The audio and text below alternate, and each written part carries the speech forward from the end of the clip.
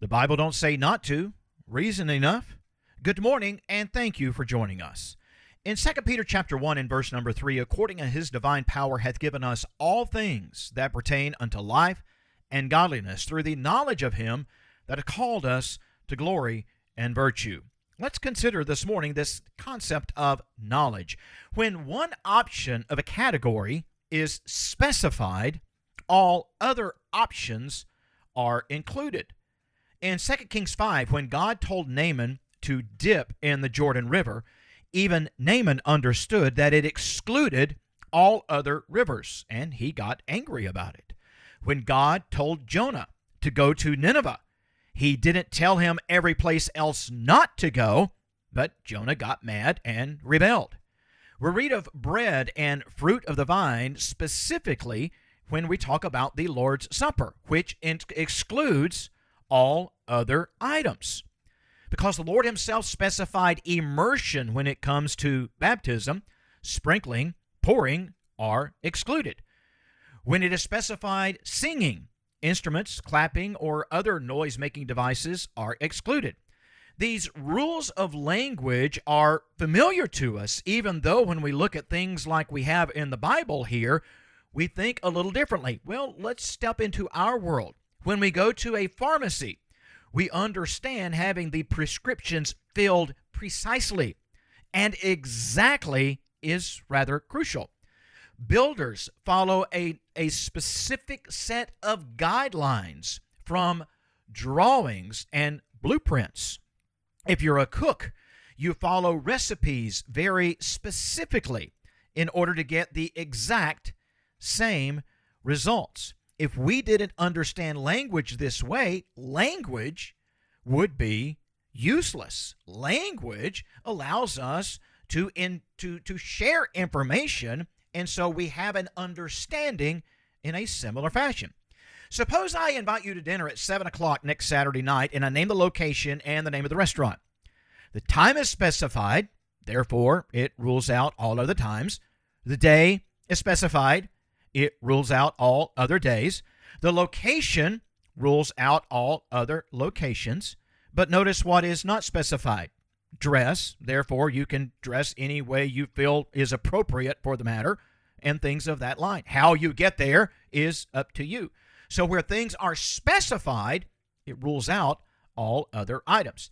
In Acts chapter 20, upon the first day of the week, verse number 7, when the disciples came together to break bread, Paul preached unto them, ready to depart on the morrow, and he continued his speech until midnight.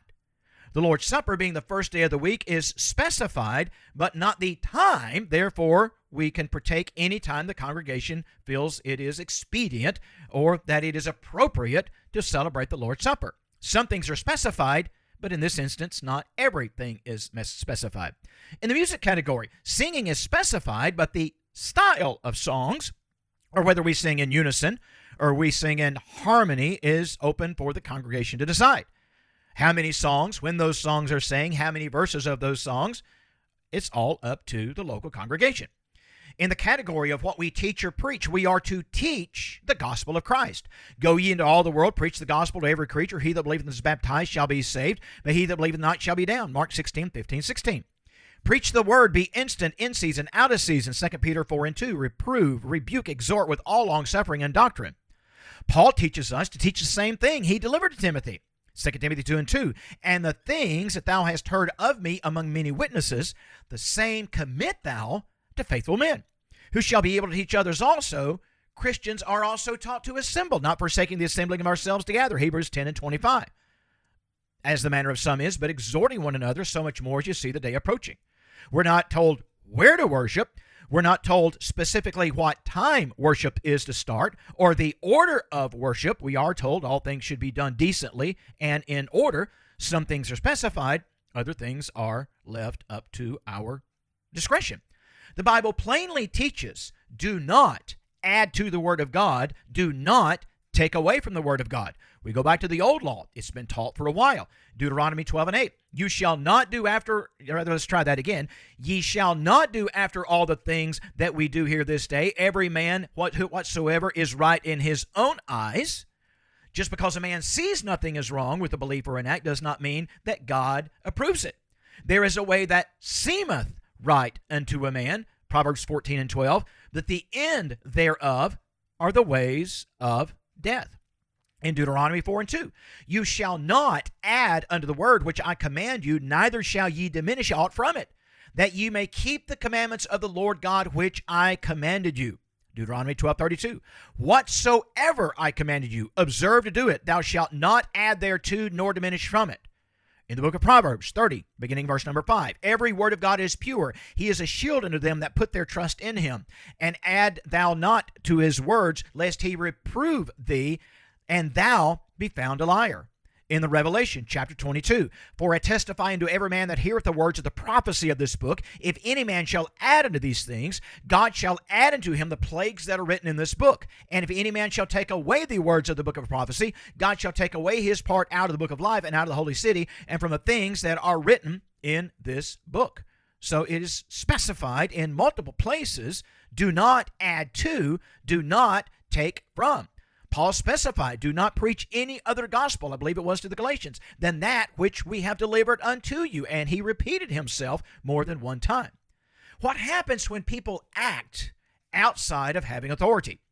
When the Ark of the Covenant was returned to Israel, care was taken that proper respect was shown. Uzzah was only trying to be helpful. We read of his account in 1 Chronicles chapter 13. When they came into the threshing floor of Shidon, Uzzah put forth his hand to hold the ark, for the ox stumbled, and the anger of the Lord was kindled against Uzzah, and he smote him because he put his hand against the ark, and therefore he died before God. David became angry at the Lord's outburst at Uzzah, just as some become angry today, suggesting that God will not accept their good intentions. But what men sees as harmless is not necessarily harmless to God. Only after consulting the law did David understand no one was to touch the Ark of the Covenant. It was not to be on a cart, but it was the Levites told to carry the Ark in a very specific manner through staves or poles that ran down the side of the Ark.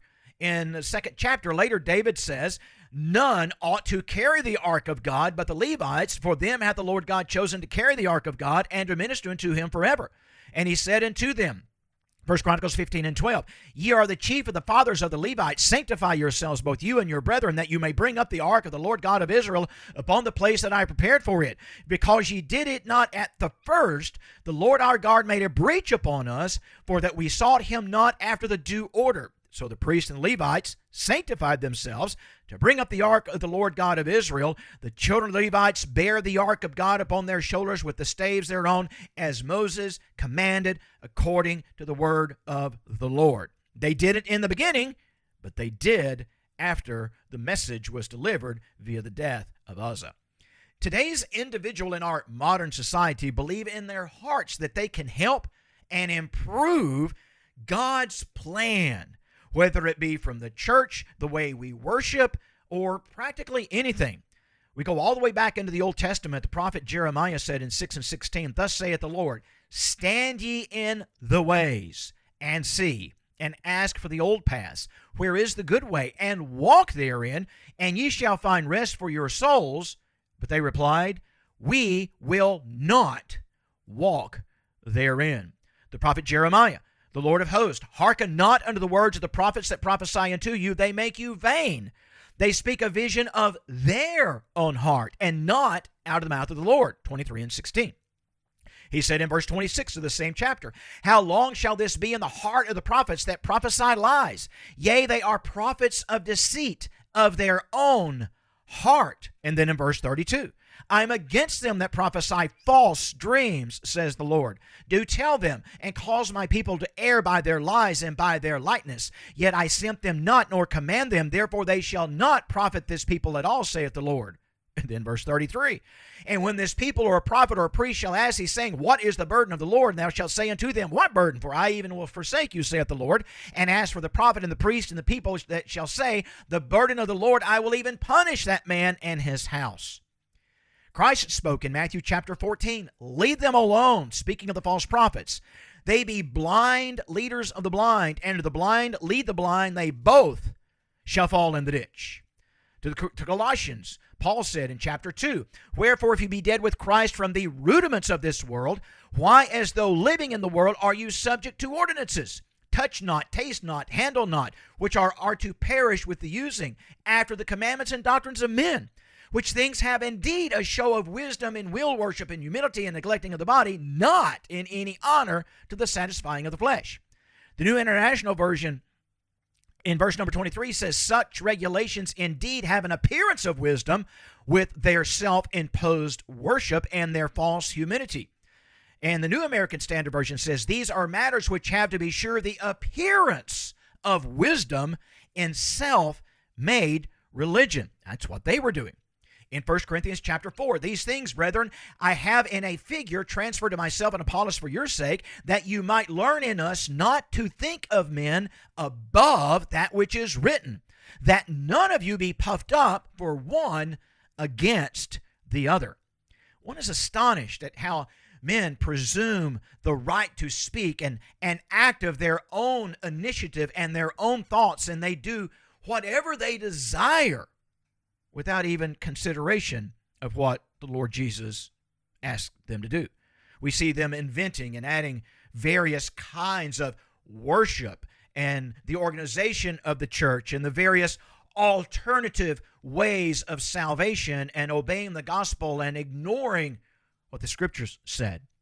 We read in 3 John verse 9, "Whosoever transgresses," that's crosses the line, "and abideth not in the doctrine of Christ hath not God.